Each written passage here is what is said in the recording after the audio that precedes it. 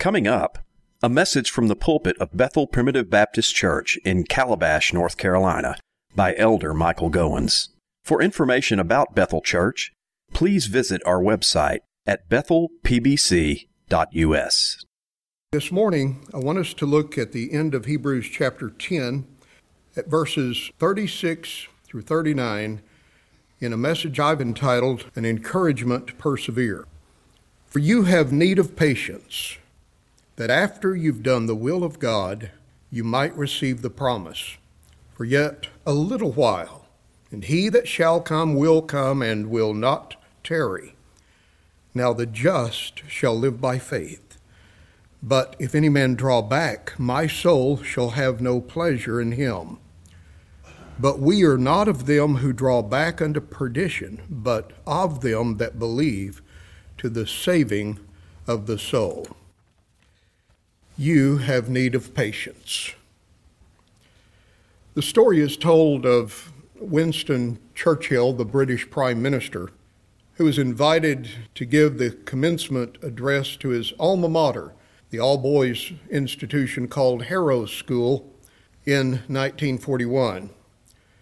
It was right in the middle of World War II, and Mr. Churchill, of course, was incredibly busy, but much to their surprise, he accepted the invitation, and on October the 29th, 1941, after much fanfare, advertisement, and acclaim, Mr. Churchill arrived to a packed auditorium.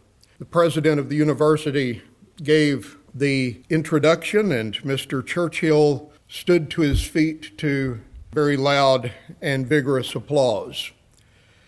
He took off his top hat as he mounted the rostrum and looked over the sizable audience as they eagerly waited for the word of wisdom to fall from the lips of this very important man.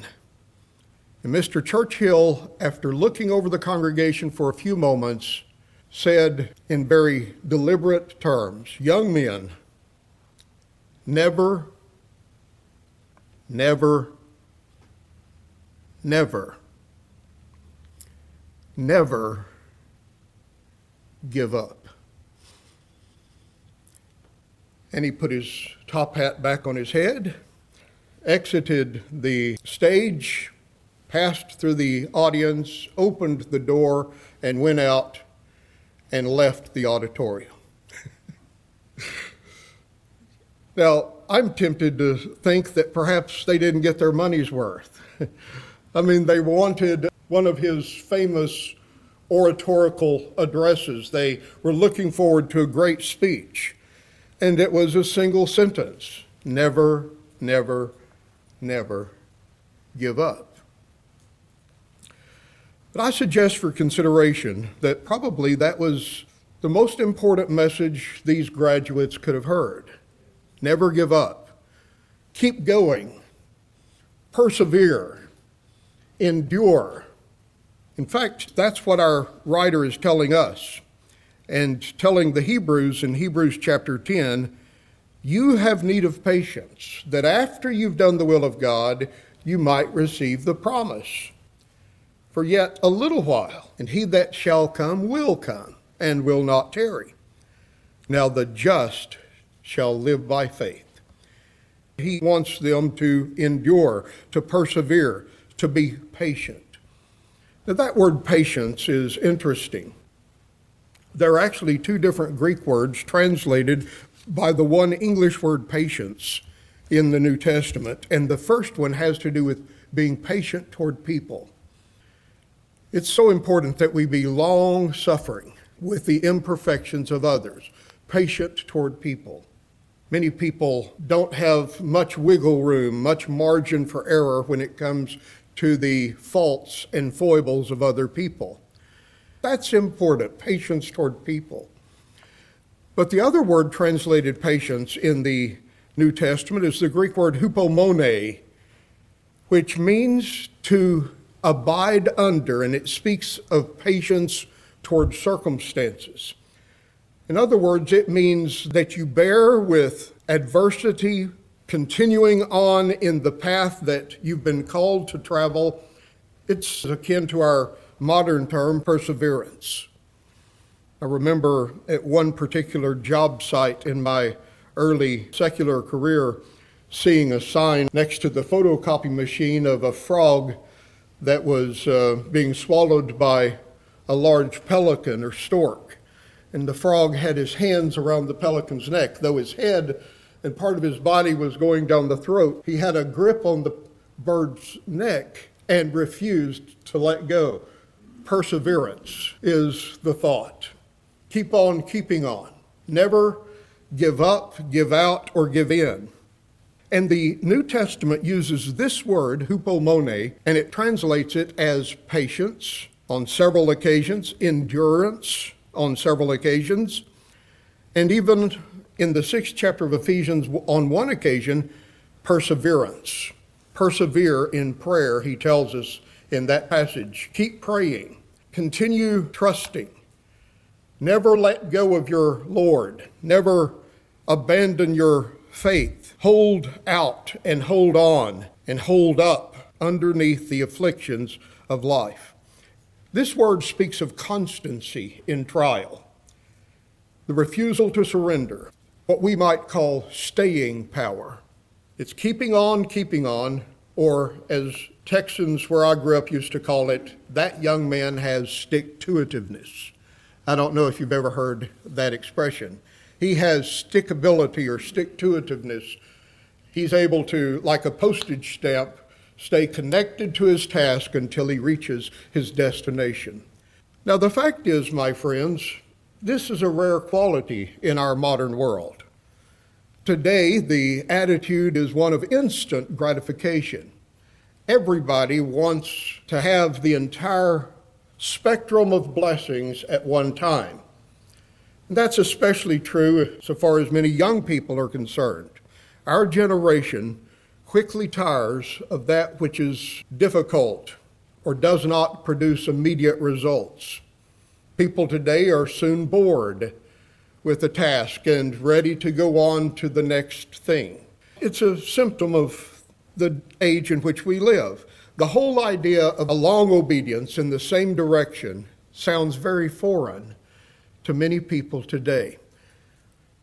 But I like what Charles Spurgeon said on one occasion. He said it was by perseverance that the snail reached the ark. And my beloved, it will be by perseverance that you and I also are faithful to our Lord. But just because it's hard, don't give up on it. Somebody once said that Christianity has not been tried and found wanting, but it has been found difficult and left untried. Yes, my beloved, stickability or endurance, a long obedience in the same direction, patience is needed today. You have need of patience. Now, when I read verses like this, I insert the first person pronoun in the text. I have need of patience, and I would encourage you to do the same. Read your Bible existentially. Put yourself into the story, if you please, and take the imperatives like this one personally for you. Yes, you and me. I have need of patience. That is, I need to abide under the burden and to stick to it, to keep on keeping on, not to give out, to give in, or to give up. And that's a lesson that my 7th grade track coach, Coach Alford, taught me very early in my career. We were at a track meet in the month of March in West Texas. And if you've ever been in West Texas in March and April, you know that the weather is very unpredictable. On this particular Saturday morning at 8 a.m., the first race was the 110-yard intermediate hurdles. And Coach Alford had entered me into that race, and it was about 35 degrees Fahrenheit outside. And these hurdles were 30 inches high, and I was about 40 inches tall in 7th grade. Now, that may be a bit of an exaggeration, but I wasn't much higher than the hurdles. And why he thought that I could be a hurdler was a mystery to me, and it still is to this day. But as the starter's gun sounded, we scampered to our feet and began to run down the cinder track, and I cleared the first hurdle, and I cleared the second hurdle. And being a bit fleet of foot at that age, I was in first place. But as we came to the third hurdle, and I lifted my leg to go over it, my toe caught the top of the hurdle, and I took a tumble to the ground. When I got up, my knees were bleeding, and my elbows were bleeding, and my forehead was bleeding with little pieces of cinder in my wounds. And the other runners, of course, passed me by and finished the race, and I walked off the track dejectedly. And I looked up and saw 6'4", 250-pound Coach Alford sprinting across the infield. And I thought, he's worried about me. He's coming to comfort me in my distress. But mercy was the farthest thing from Coach Alford's mind. That big, tall lineman in college football, now turned middle school track coach, got in my face and said, "Goins, let me tell you, never, ever again walk off the track without finishing the race. Even if it's next week before you finish, you keep going." And it was a lesson that I needed to learn. The perseverance is needed in every dimension of life, isn't it? If you're going to stay with a job until it's done, you need stickability, this attitude of perseverance. But I think it's important for us to say that biblical perseverance is not the same as a lift yourself by the bootstraps, I think I can, I think I can, I think I can, secular mentality. Biblical perseverance springs from faith in God. We keep going not because we believe in ourselves or we just have a little bit of grit about our character, but we keep going because we trust God to be true to his promise and to be with us every step of the journey until we reach the end. The just shall live by faith, in other words. And this is such an important message for us today, just as it was for the Hebrews in the first century. I've told you the background behind this book so many times in the course of this lengthy study, but I think it's important to emphasize it once again, that these Hebrews were on the brink of defecting from their newfound faith in Christ. Just like a soldier who gets tired in boot camp or basic training and says, "I think I'll quit." These Hebrews, who were new converts for the most part and had come to embrace Christ, were beginning to experience certain opposition and pressure from their community. That is, their Jewish employers were letting them go. Their Jewish family members were disowning them. Many of them were suffering ridicule and public shaming. And the pressure was so great that some of them were questioning their commitment of faith to Jesus. And the apostle writes in this passage to encourage them not to give up and not to quit serving the Lord Jesus Christ. Now, as the second coming of our Lord gets closer and closer, my beloved, the temptation to just abandon ship, to throw in the towel, to hang up the cleats will be greater and greater, I believe, because it's going to be increasingly unpopular and inconvenient to serve Jesus as this world grows darker and more godless. Now, it's never been easy to be a Christian. But I believe that as the second coming of Jesus Christ nears, it will be increasingly important for us to admonish one another and exhort one another to say, "Brother, don't cast away your confidence. Don't throw your shield down in the middle of the battle, but keep on keeping on," to encourage one another to persevere. This is such a crucial virtue for the Christian. Galatians 6:9 says it like this: "Be not weary in well-doing, for in due season you shall reap, if you faint not." You know, that verse spoke to my heart at a certain point in my ministry. I felt like my labors were meeting with a lack of success everywhere I turned. And one day, listening to a sermon, the preacher quoted that verse, and the Holy Spirit applied it with power upon my soul. And it spoke to me, don't get weary in well-doing. Now, are you doing something that is proper and appropriate and honoring to God? If it's well-doing, don't become weary in well-doing, for in due season, that is, harvest is coming in due season, you shall reap if you faint not. Our problem is we want to go out the day after we sow the seed and dig in the dirt to see if it's beginning to germinate and to sprout, right? That's one reason perhaps my gardens have never produced much, is because I'm impatient. But you know, the husbandman, says James chapter 5, that is the farmer, must have long patience, because you don't plant a crop one day and reap the harvest the next. It's due season. You must wait for the proper time. Harvest time comes months after sowing the seed. In due season you shall reap, if you faint not. And there's the rub. That's why we need to be encouraged to persevere. So what we have in this passage is an encouragement to persevere. Don't be weary. That's an encouragement to endure. Paul's words in 1 Corinthians 15:58 also suggest the same thought when he says, "Be ye steadfast, unmovable, always abounding in the work of the Lord, for as much as you know that your labor is not in vain in the Lord." My beloved, I would say that to you this morning.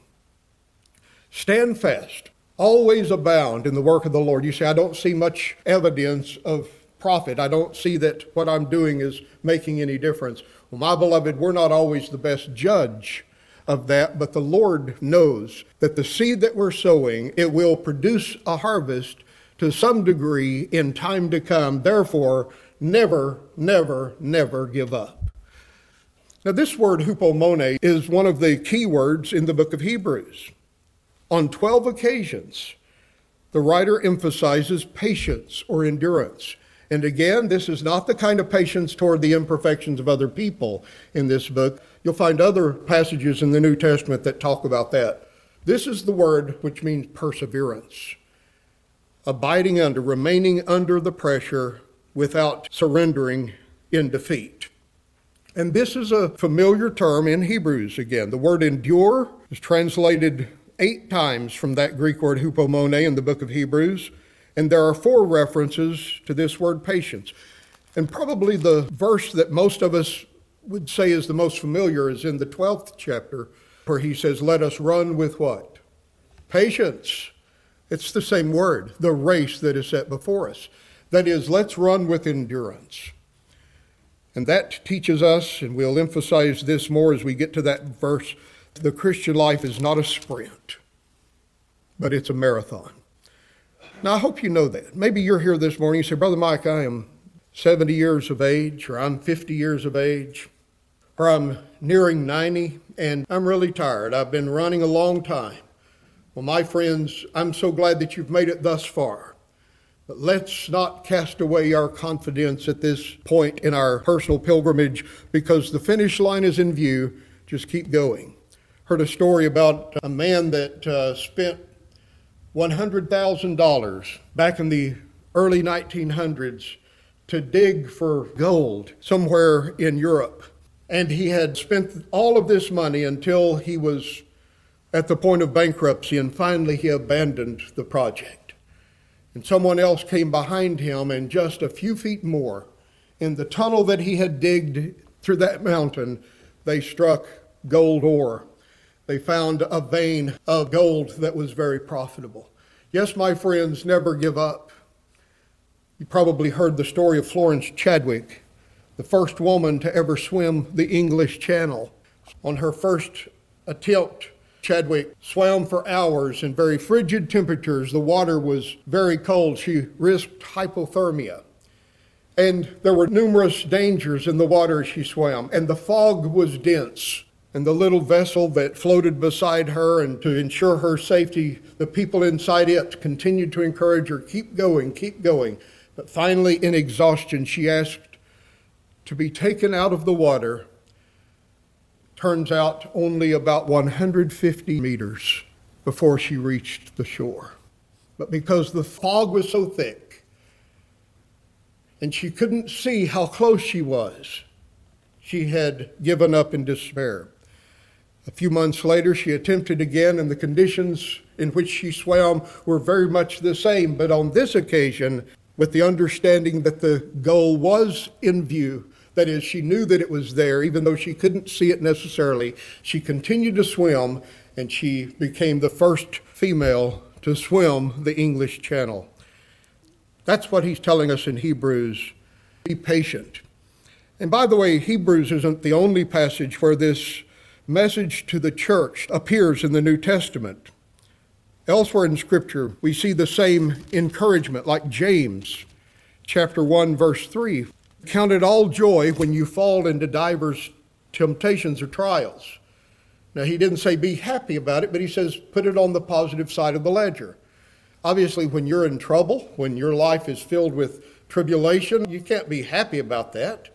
But he says, I want you to count it as like an accountant would. Put it on the positive side of the ledger. This is something beneficial. It's an asset, not a liability. He says, count it as all joy, knowing that the trying of your faith worketh patience. When you go through troubles, it teaches you to be stronger, to persevere. Isn't that true in your life? Where have you learned stick-to-itiveness? Hasn't it been through the low points and the valleys that you've traveled? Hasn't it been through the seasons in which you were very burdened that you have gotten stronger? Somebody says, what doesn't kill you makes you stronger. Well, I don't know about that, but I do know that under the blessing of God, it can do that. That trials may have, under God's blessing, a sanctifying influence in our lives. And I think I can tell you today that the most important lessons I've learned in my life have been learned in the furnace of affliction. I would not be near the man I am today, even though there still remaineth much more land to be possessed, had I not gone through some of the difficulties and the troubles that I've seen. At the time, I thought they would be the end of me, but my beloved, may I say, each test has made me a bit stronger and has made me a bit more able to persevere. Tribulation, the trying of your faith, worketh patience. But let patience, let it have its perfect, that is, its perfecting, its maturing work. Don't cut the process short, in other words. Instead of praying when you go through trials, Lord, how can I get out of this trouble? We should pray, Lord, what can I get from this trouble? What can I learn? What is the lesson that you want me to learn? Trouble works patience. That's the same lesson in Romans 5:3, right? Tribulation worketh patience, and patience experience, and experience hope. And hope maketh not ashamed, because the love of God is shed abroad in our hearts by the Holy Spirit, which is given unto us. Somebody says, Brother Mike, I've learned not to pray for patience, because when I prayed for patience, the Lord gave me tribulation. Tribulation works patience. It brings about patience. Well, I understand that.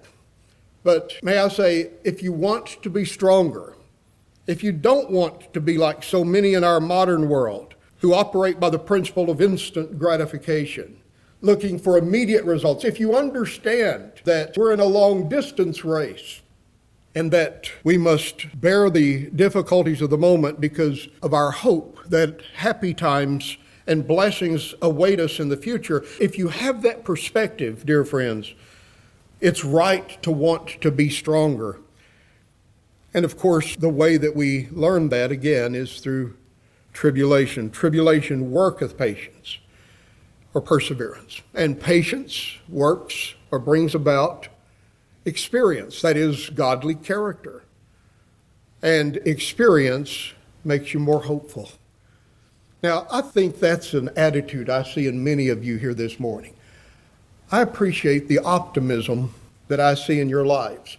But you know, the optimism of the Christian is not like the optimism of a positive thinking guru like Zig Ziglar or Norman Vincent Peale. The Christian optimism, my beloved, is rooted in the character of God. I have a positive and bright outlook on the future because I know that the Lord is sovereign. He's in control, and that He's coming back, and that whatever happens here is not going to affect what God has laid up for them that love Him and that He loves with an everlasting love. My beloved, your best days are not behind you. May I say that? Our best days are ahead of us. The best is yet to come. Isn't that the lesson in John chapter 2 when Jesus turned the water to wine at the wedding feast in Cana of Galilee?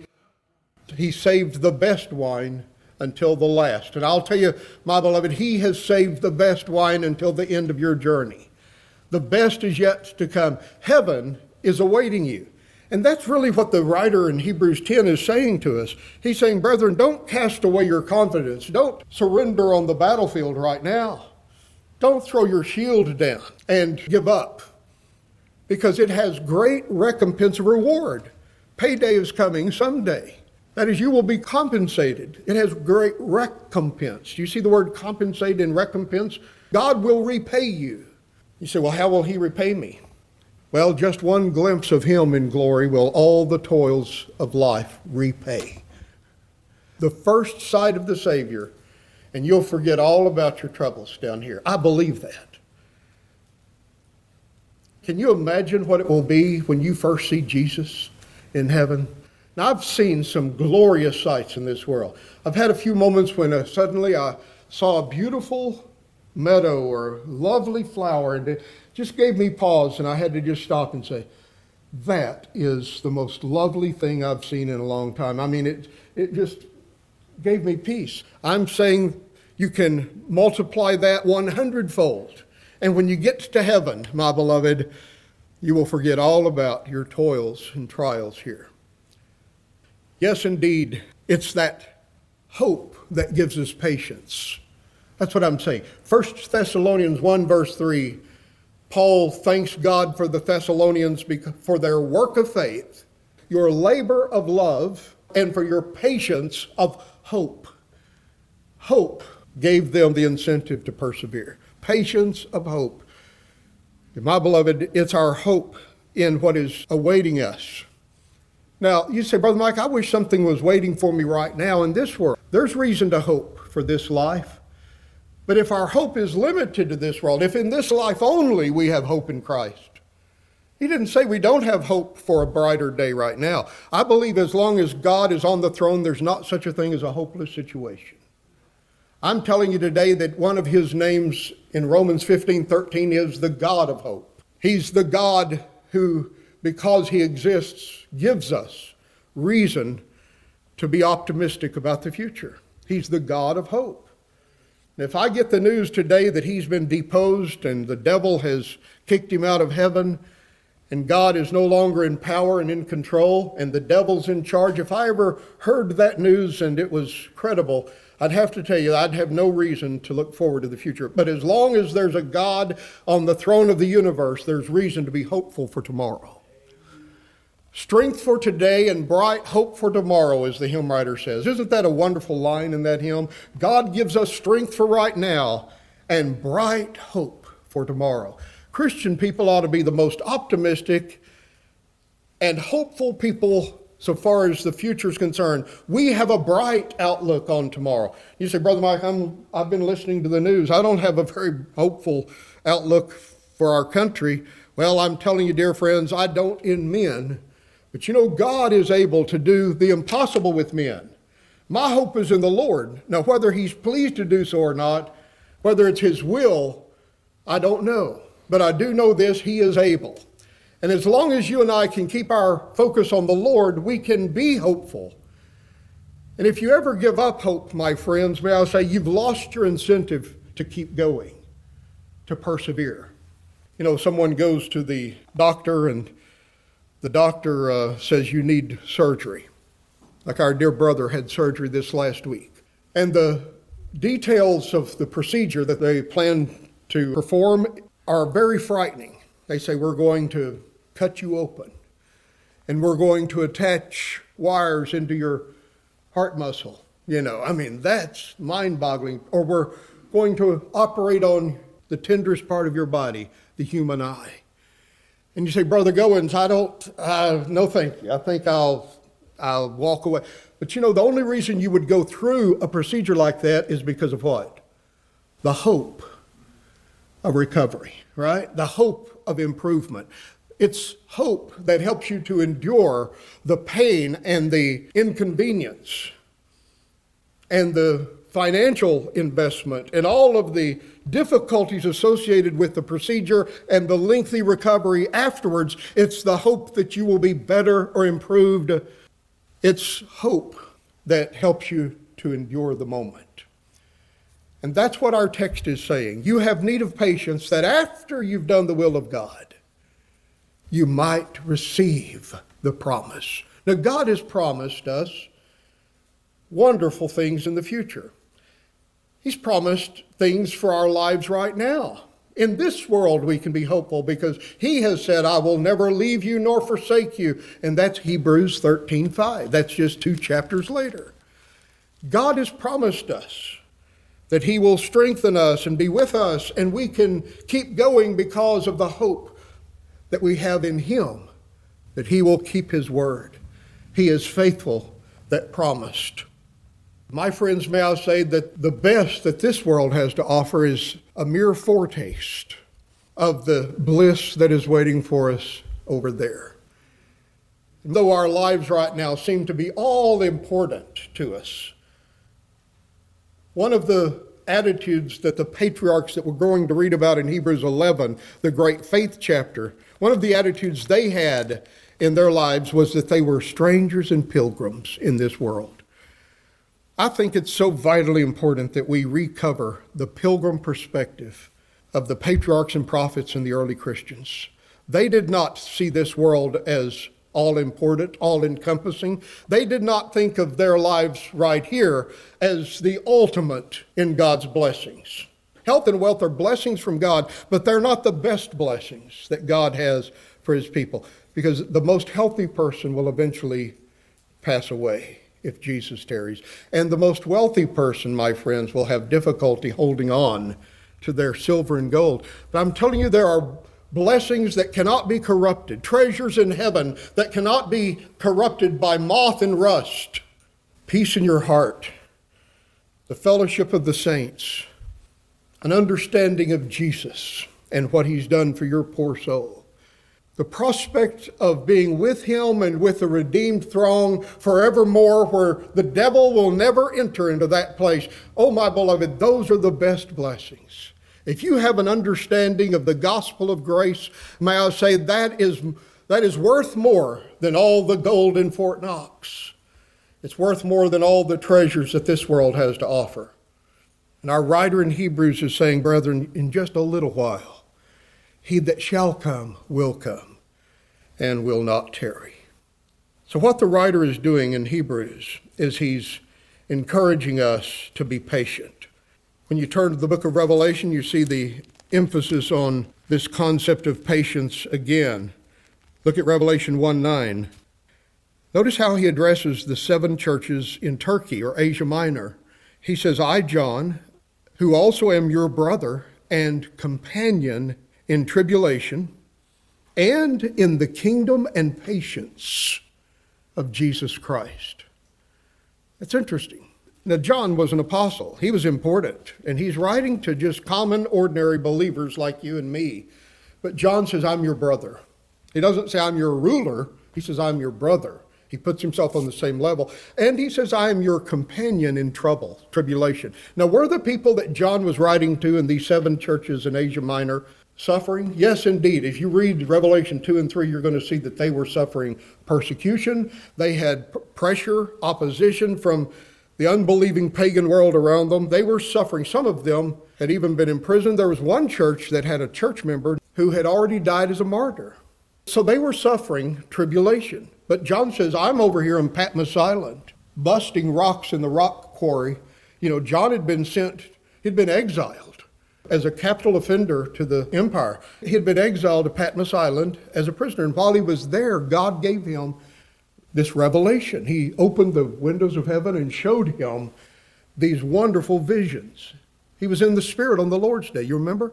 And he was told to write many of these things down and send them to the 7 churches. And here's how he addresses them. I, John, am your brother, and I'm your companion in tribulation. Just as you're suffering, I'm suffering, and I'm your companion in the kingdom. That is, I share your same commitment to Christ's church and in the patience of Jesus Christ. That is, I'm trying to persevere just like you're trying to persevere in the work of the Lord. I like that, patience. Later in Revelation 13:10, he will talk about the mark of the beast, which is a scary passage. But he says God will judge him. Verse 10 of Revelation 13, he that leadeth into captivity shall go into captivity. Just as he has put you in bondage, I'm going to put him in bondage, God says. And he that killeth with the sword must be killed with the sword. God is promising retribution to your persecutors. Watch this. Here is the patience and faith of the saints. The church continues to trust God, and therefore they're able to persevere. Here's the patience and the faith of the saints, knowing that God will keep his promise. So the key verse in our passage is verse 35. Cast not away your confidence. Don't give up. Don't quit. Don't fall away. Don't slip into apostasy. But instead be patient. Because in just a little while, after you've done the will of God, you will receive the promise. He that shall come will come. I love how the apostle points them to their future hope, the future consummation of all things. And New Testament writers never seem to tire of pointing believers to the future hope of the Savior's return as the means of encouraging them to be faithful right now. He says, yet a little while, he that shall come will come and will not tarry. Now the just shall live by faith. Now you may be aware of the fact that this passage is strangely similar to Habakkuk chapter 2. Habakkuk is not really a prophecy, but it's a personal experience. His name, Habakkuk, strange name, isn't it? Habakkuk, his name means the wrestler, the wrestler. And what you find him doing in his book is wrestling. He's wrestling with God. He's perplexed in chapter 1. He's asking the Lord, Lord, why are your people suffering while the Babylonians, the Chaldeans, a more godless nation than Judah and Jerusalem is, why are they being used to take us into captivity when they're worse than we are? Lord, the scales of justice don't seem to balance here. He's perplexed. He's wrestling over this question of why and how long. And if you come to chapter 2 of Habakkuk, you'll see that he says this in verse 1. I will stand upon my watch and set me upon my tower. So I'm just going to position myself on my watchtower, and I will watch to see what God will say unto me and what I shall answer when I'm reproved. So he's waiting for God to answer, waiting for God to answer. He's wrestling with these questions, the apparent injustice of why evil is winning and God's people seem to be on the short end of justice. And he says, I'm just going to wait on the Lord. And by the way, dear friends, that's a good practical lesson for us. When you don't know what to do, it's best not to do anything. Just wait on the Lord. Preacher once said, Lord, I have two questions. Should I go or should I stay? And he said, the Lord answered me back and said, go not, neither stay.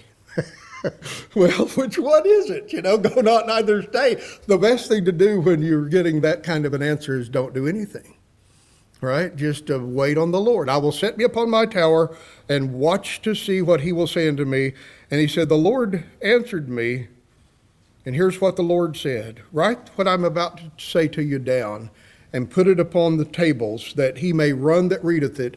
I want you to write this down for other people because they will need it in the future. For the vision is yet for an appointed time. What I'm going to tell you has to do with the future. Habakkuk. But at the end, it shall speak and not lie. Though it tarry, wait for it. Do you see the similarity in this language to our text? Though it tarry, wait for it, because it will surely come, it will not tarry. That's what our text says. Yet a little while, he that shall come, and will not tarry. He says, behold, his soul which is lifted up is not upright in him. The proud Babylonians in this verse are set in contrast to the just, to the righteous people of God. The proud man is confident in himself. His soul which is lifted up is not upright in him. But, you see the contrast? The just man shall live by faith. Here's the question in Hebrews 10. How shall we then live? If, my friends, we are suffering and life is difficult as it was for these Hebrews, and it's not popular to follow Jesus Christ, and you're suffering recrimination and persecution because of it. And this passage tells us that these people were. Verse 32 and 33 of Hebrews 10 says, in the former days, after you were illuminated, after the light was turned on in your understanding and you were converted to the gospel, you endured a great fight. He says, I want you to remember how hard it was early on, partly while you were made a gazing stock. That means that you were publicly shamed, public shaming. Or as Paul says in 1 Corinthians 4:9, the Christian is a spectacle to this world. You see, that's what was happening. They were being ridiculed and shamed. You were made a gazing stock. People would point at you on the street and talk to each other and say, that's one of those Christians over there. Nobody likes to be exposed and talked about. That was what was happening to these Christians. He says, brethren, remember after you were baptized and converted to the gospel, after you were illuminated, you endured a great fight of afflictions, partly while you were made a gazing stock, both by reproaches and afflictions. That is, not only were they ridiculed, but there was open hostility against them. And then secondly, they suffered because they were considered, even when they were not being persecuted like this, yet they were deemed guilty by association, partly while you became companions of them that were so used. Even when you weren't personally going through trouble, you were visiting your brethren in prison who were incarcerated for their faith, and others would say, did you know he went to see him? He's guilty by association. Furthermore, he says, some of you had experienced vandalism. Verse 34, you took joyfully the spoiling of your goods, knowing in yourselves that you have in heaven a better and an enduring substance. Your goods were spoiled. What does that mean? Your houses were ransacked. Your pantries were turned over. Your preserves were opened up and poured on the ground. People sprayed graffiti all over your house because you were a Christian. He says, but you took it joyfully. I mean, these people were suffering, but he says you took it joyfully. He doesn't say they were happy, saying, oh, isn't this wonderful? But he means that they took it with patience, and it didn't affect their hearts and their attitudes because they knew in heaven they had a better and an enduring substance. I love what Matthew Henry says about this verse. He says, heaven will make rich amends for all we might lose or suffer here. In heaven, we shall have a better life, a better estate, better liberty, better society, better hearts, better rest. Everything will be better. Don't you love that? You know that you have in heaven something better. That's one of the key words of Hebrews, better.